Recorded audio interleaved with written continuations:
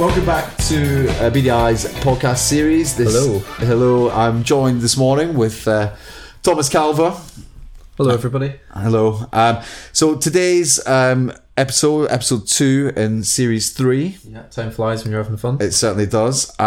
It's quite an interesting topic today, actually, Tom. You'll be pleased to know. Oh, good. Not like all the other topics. Absolutely not. But it's obviously a very topical one with our IMG community. And it's all about what NHS jobs should I be applying for. So I think with a lot of international doctors, it can be quite confusing, the NHS. And the reason being is that there are so many different grades, different types of job, names of job, different pay scales, salaries, all those things. So I think from the outset today, what we want to try and give a little bit of clarity about that. Well, let's start off at the kind of bottom, Tom. We've got FY1 or trust grade equivalent. You'll see those in loads of different NHS jobs. It's one that we don't, as an agency, tend to supply. Yeah, the reason for that is that actually you're probably looking at a grade where there's a lot of competition. If you're looking for that kind of FY1, FY2, I guess that would be maybe the year or 2 years after you've done your internship, after you've done your rotations. There's a lot of people looking for those kinds of jobs. It's also FY is see what you did there. It basically stands for foundation year. So this is again once you've come out of medical school, it's going to be your first actual clinical hospital experience. I think you actually get a temporary license from the GMC as well at that level. So again, it's not really going to be relevant for most of our international doctors that come through PLAB or. No, we do get a lot of emails and inquiries about, okay, well, I finished my internship year, I've got a year of experience and I'm looking to move over. I mean, absolutely, I'd be making applications on NHS jobs, come speak to us, ask us for advice if you need template CVs, all that kind of stuff. But generally speaking, those jobs will mostly be on NHS jobs, especially if they're going to be training positions. So if you're applying for a deanery or you're trying to get a training number or a service job so you can get into a training scheme, that's going to be something that you're probably best off doing by yourself. Obviously you can get support from other people and we can give advice, but as a core sort of job search, NHS jobs is probably the best place for you to be looking.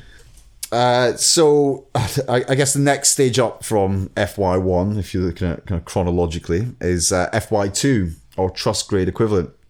Again, don't want to spend too much time on this either because, again, it's not really something that we as an agency get a huge demand for. The kind of important thing to note that FY2 or trust grade equivalent, these are not training positions. However, I guess if you have a look on NHS jobs or on its Health Jobs UK, it's by all means apply directly for those positions. The one thing to bear in mind is make sure that if you do get appointed to an FY2 or trust grade equivalent job, you want to get your competencies signed off at the end of that period, which will allow you to kind of move on to the next level. Yeah, that's really important. You can get competencies signed off in your home country, which is something I would advise doing. But if you're coming across your FY2, just make sure that you're going into a job that have agreed to sign off the competencies so that you can progress with your career here. So now on to the bit that we can help with, I guess, which is I like to split it into, there's basically two different parts. You've got junior middle grade and senior middle grade, and that is by far the most in-demand levels that we will recruit for, and certainly our NHS clients, that's where the gaps tend to be. So if we kind of start with a junior middle grade, and I'll give you a whole list of different job titles that this will encompass. So it can be CMT 1 or 2, which is core medical training 1-2. It could be ST 1-2, special training 1-2, junior clinical fellow, or it could be called SHO, which the NHS is not meant to call. That's that's a grade that is meant to no longer be in use, but it is. Yeah, the problem that we've got is that the NHS has changed the names of grades a couple of times in the last 20 years, and different people still use different terminology for the same thing. So, I mean, the only difference, for example, between the CMT or 1 and CMT 2 and ST1, ST2 is the specialty. So if you're in an internal medicine specialty like gastroenterology, for example, you're probably looking more the CMT core training route. If you're looking at something that's more specific like hematology, then you're going to be sort of ST1, ST2. So that differential is probably quite important if you're trying to work out where you want to go. I mean, for that level, if you have started to specialize in an area and you've got 2 or 3 years of experience within a particular specialty, that's probably the place where you're going to come in. Yeah, no, absolutely.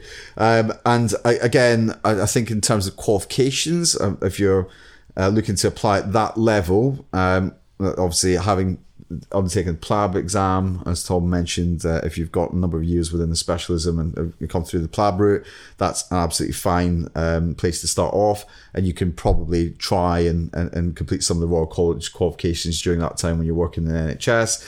But again, on the other hand, you've got a lot of doctors that have come through Royal College qualifications that will want to start at that level because I guess the responsibility is slightly less. But surgery is a bit of an anomaly. I would say that it's quite, even though lots of doctors will have MRCS, for example, within surgery, that is the grade that you will probably come in at for at least a 12-month period. Whereas if you've got Royal College qualifications but don't want the responsibility of a slightly senior role, you again doing that type of level is it's kind of an individual preference, really. I know lots of doctors that they just want to get used to the NHS system, and that's a great starting point, really, to come in at that level, get to know the NHS system. It will be completely different to the country or healthcare system that you've come from. And it's got to give you a little bit of time to acclimatise to not just the NHS, but also, I guess, getting used to a whole new country.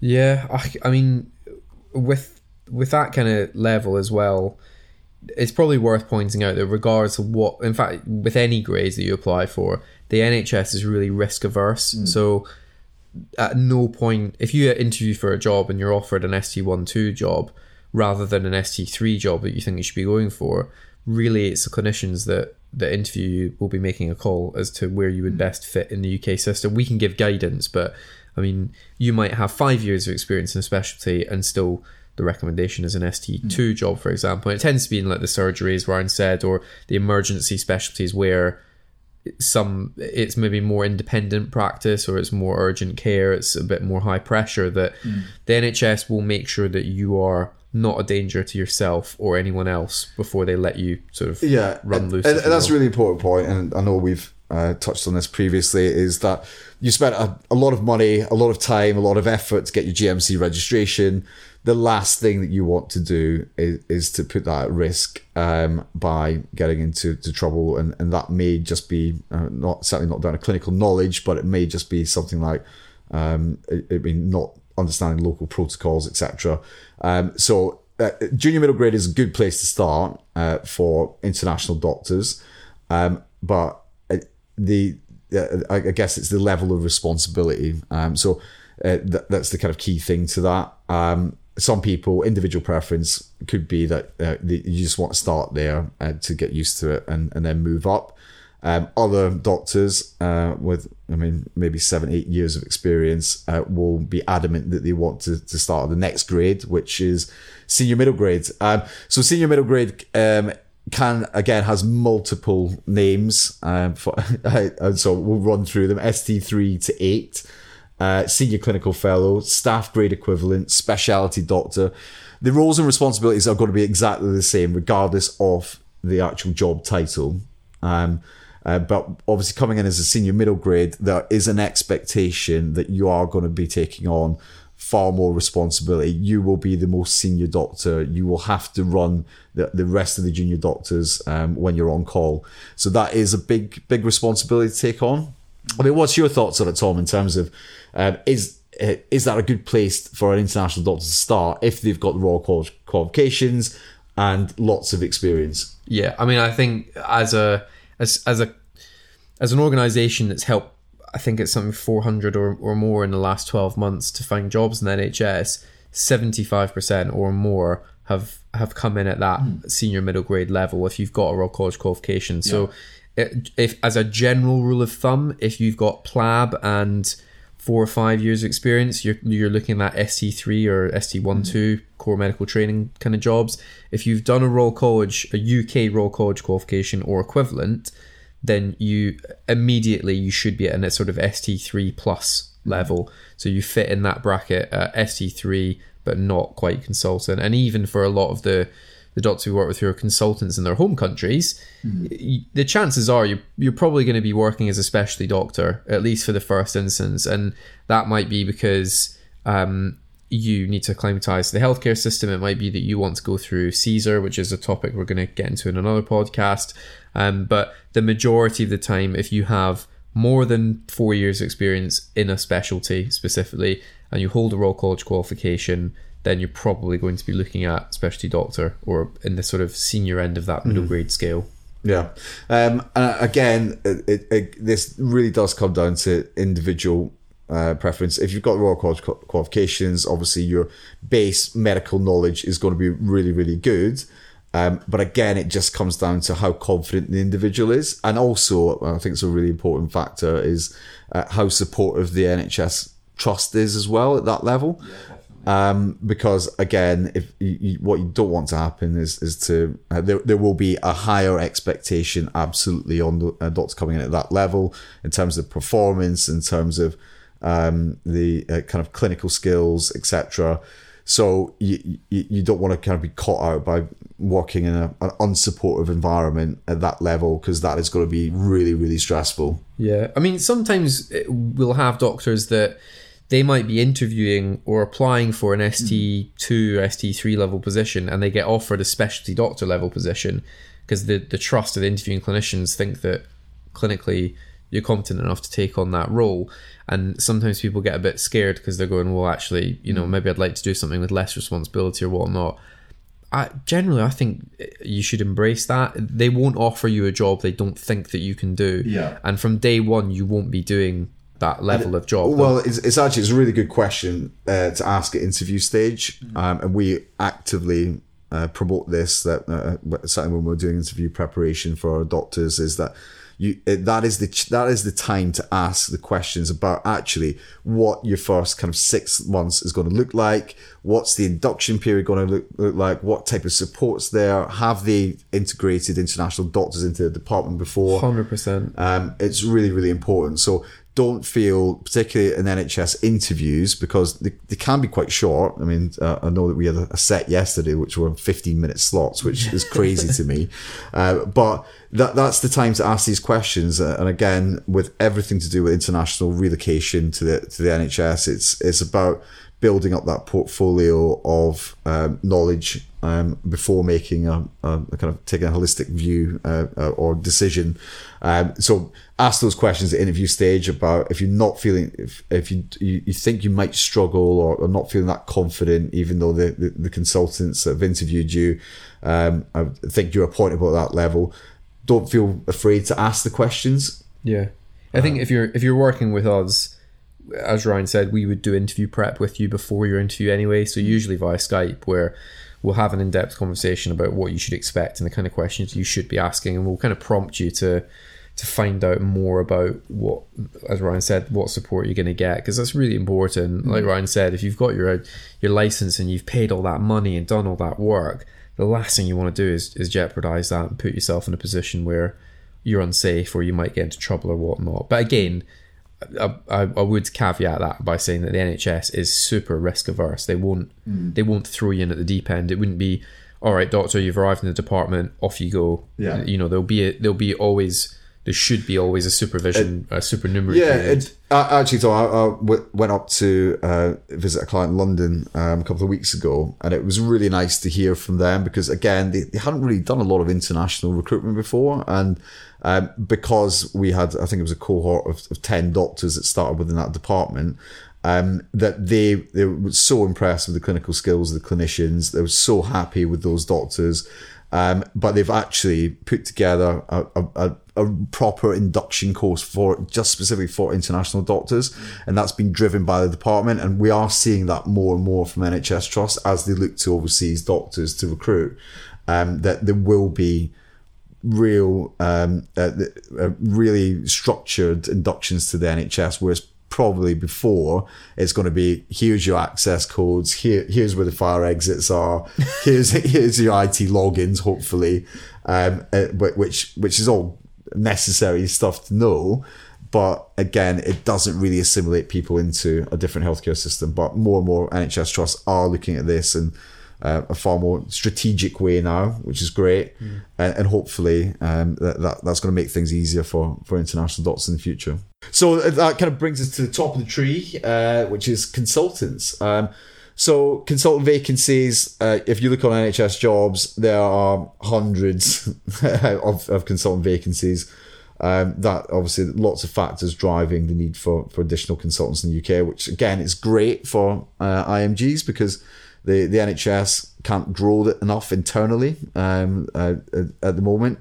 So the opportunities to become a consultant in the UK are really, really good. And NHS Trust should be actively encouraging doctors to get up to that level. And even if you're not a consultant as well, in terms of problem solving, if there are gaps at consultant level and those hospitals have tried and failed to successfully fill those roles, they usually will then start to look at, all right, well, we can't get a consultant who's ready to act independently, but could we get an overseas doctor in as a specialty doctor and then train them into that role? And that's a really good opportunity again for IMGs to buy into the journey of a hospital and to get the support that they need to reach consultant level. No, absolutely. But again, we tend to find that particularly within diagnostics such as radiology, that international doctors with FRCR, they are absolutely fine to come in at consultant level. Again, it's all going to really depend on the individual trust, the interview panel, all these types of considerations. I know, as Tom mentioned earlier, nobody's going to let you just walk into the department and start seeing patients. There will be an induction period, a supernumerary period, where, because if you've applied for a job as a consultant and you've been offered a job as a consultant, the department or the trust will want you to succeed in that position and will give you the tools to do that as well. Yeah, definitely.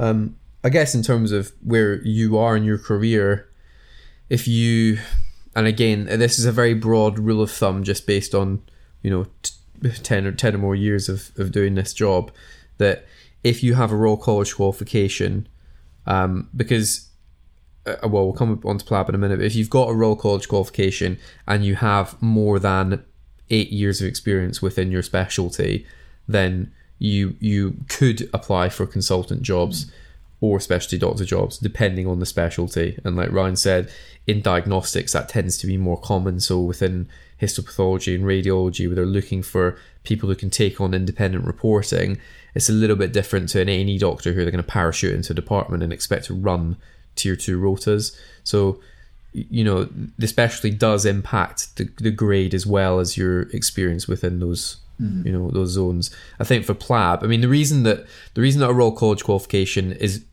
should make your life easier as an international doctor or an equivalent recognised. So, for example, a European diploma in anaesthetics and intensive care, if you're an anaesthetist, which is recognised as an equivalent, is that the departments in the UK then have a baseline for what your clinical knowledge is. So if you've done PLAB, they only really know that you've been tested to the same level as what they would expect a junior doctor to be capable of in the UK clinically. But if you hold those Royal College qualifications, if you hold those equivalent qualifications, then they know that you are at least able to practice at the level that they would have done those exams themselves, so they know exactly what's involved.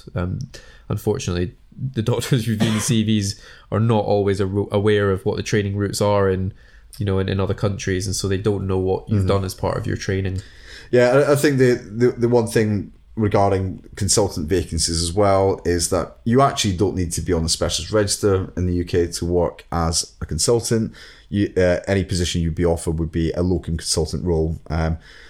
To take up a substantive position as a consultant level, of course, you have to be on the specialist register, but we will talk about that in a future episode as well. So that kind of takes us to the end of the types of jobs. Hopefully that's given a bit of clarity about where your CV or skill set or qualifications may fit into that kind of pyramid, if you like. I think if you're unsure, of course, just ask the question. Ask us, BDI Resourcing, to review your CV. We'll give you lots of guidance about where we think you might fit into that. But again, a lot of this just comes down to individual preference. I know lots of doctors with huge amounts of experience and full Royal College qualifications that want to start off as a junior middle grade.